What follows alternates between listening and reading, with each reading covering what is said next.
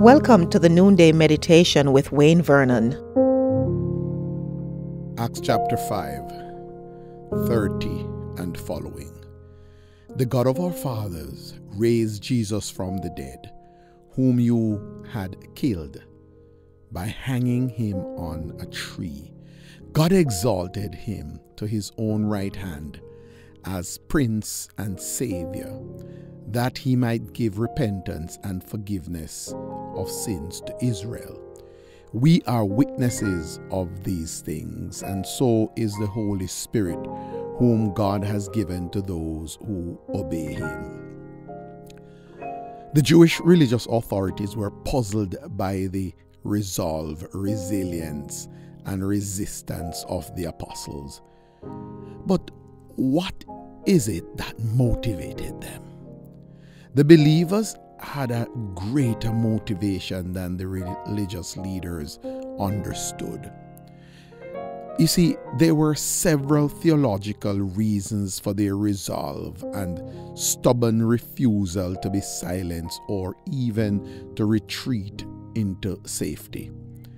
First, the death and resurrection of Jesus Christ. According to the verse 30, God, the God of our fathers, raised Jesus from the dead, whom you had killed by hanging him on a tree. The apostles were armed with the fact that God reversed the action of the religious leaders by bringing Jesus back to life. Restoration of life was something they had experienced during our Lord's earthly ministry. However, the other aspect of their testimony is really interesting.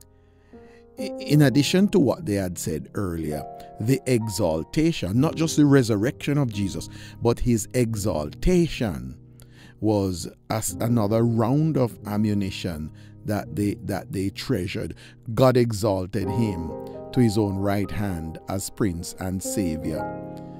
Crucified by the Roman authorities, scorned and mocked, Jesus rose from the dead and ascended to the right hand of God, far above principalities and powers.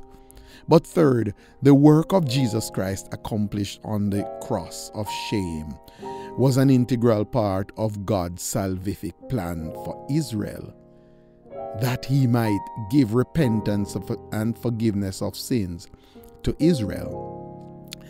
These are the same people who were opposing the apostles. So, in our previous study, the religious leaders expressed their disgust with the apostles for blaming them for the death of Jesus. Here, they went further. Not only were they holding them responsible for his death, they were proclaiming that his death and resurrection secured salvation for Israel, including the Jewish leaders. Now, talk about boldness. The apostles remained resolute despite the challenges. The fourth theological issue they raised was the responsibility of the apostles. They were under compulsion. According to the verse 32, we are witnesses of these things. The apostles had a great responsibility placed on them. They were witnesses and not self-acclaimed witnesses either. It was our Lord who declared them so to be.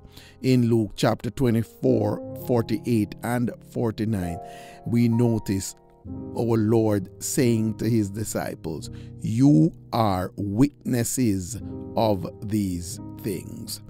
In Acts chapter 1, 8, "You will receive power," Jesus told them, "when the Holy Spirit comes upon you, and you will be my witnesses in Jerusalem, Judea, Samaria, and to the ends of the earth." A fifth theological point raised by the apostles is the witness of the Holy Spirit. The Holy Spirit is a witness. They were resolute because of the witness of the Holy Spirit. And finally, their motivation came from the fact that they had the indwelling Holy Spirit. The possession of the Holy Spirit meant much to them in this process. God has given his Holy Spirit to those who obey him, which included the apostles. So they were unashamed, unapologetic.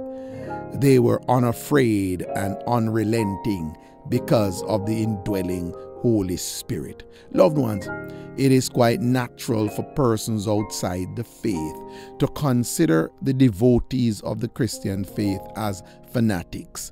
It is easy for them to compare the followers of Jesus with adherents of other religions. But no, not at all. Friends, our motivation comes from the death and resurrection of Jesus, from his exaltation, his work on the cross, and our responsibility as witness, this responsibility given to us by our Lord. The witness of the Holy Spirit emboldens us, and the indwelling Holy Spirit empowers us. We have the life-changing message of the salvific work of Christ, which we are commanded to share with others. Let us, like the apostles, be unashamed, unapologetic, unafraid, and unrelenting as we share the gospel of Jesus Christ. Remember, the Holy Spirit lives inside of us, and he empowers us to do same. Should you need further instructions in these matters, please feel free to text the number 647-696-0422. And if you desire to surrender your life to the Lord Jesus Christ, please text the word salvation to this number as well. Someone is standing by to support you right now. If you have not yet secured your copy of my book, 6 Practices of Effective Leadership, today is a good day for you to get your copy. You could get your copy on Amazon. If you live in Ontario, you could get your copy at the West Toronto Church of God, located at 1655 Wilson Avenue.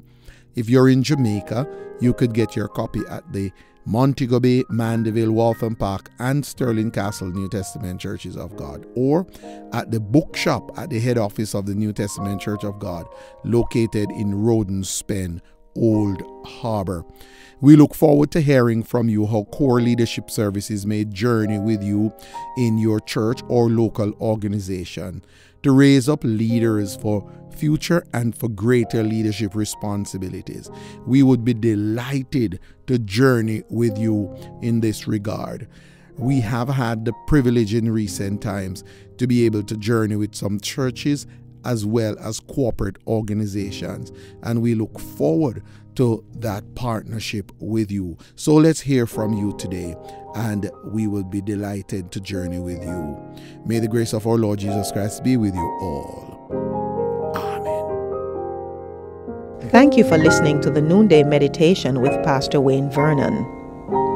Please forward this study to your friends, your relatives, associates, neighbors, and all those persons in your social network. If you have a prayer request, please feel free to communicate with us, and we will commit to supporting you in prayer. Until we meet again tomorrow, Shalom.